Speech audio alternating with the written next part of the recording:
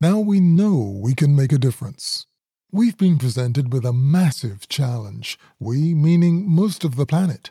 We've also been provided with a number of simple strategies that can help us reduce the risk of being infected with this virus. It calls for a lot of change. Change is easier to handle when we absorb it in small or incremental doses. But we've been thrust into widespread change on multiple levels at great speed. We've been shown that each one of us is important in the effort to reduce the spread of this virus.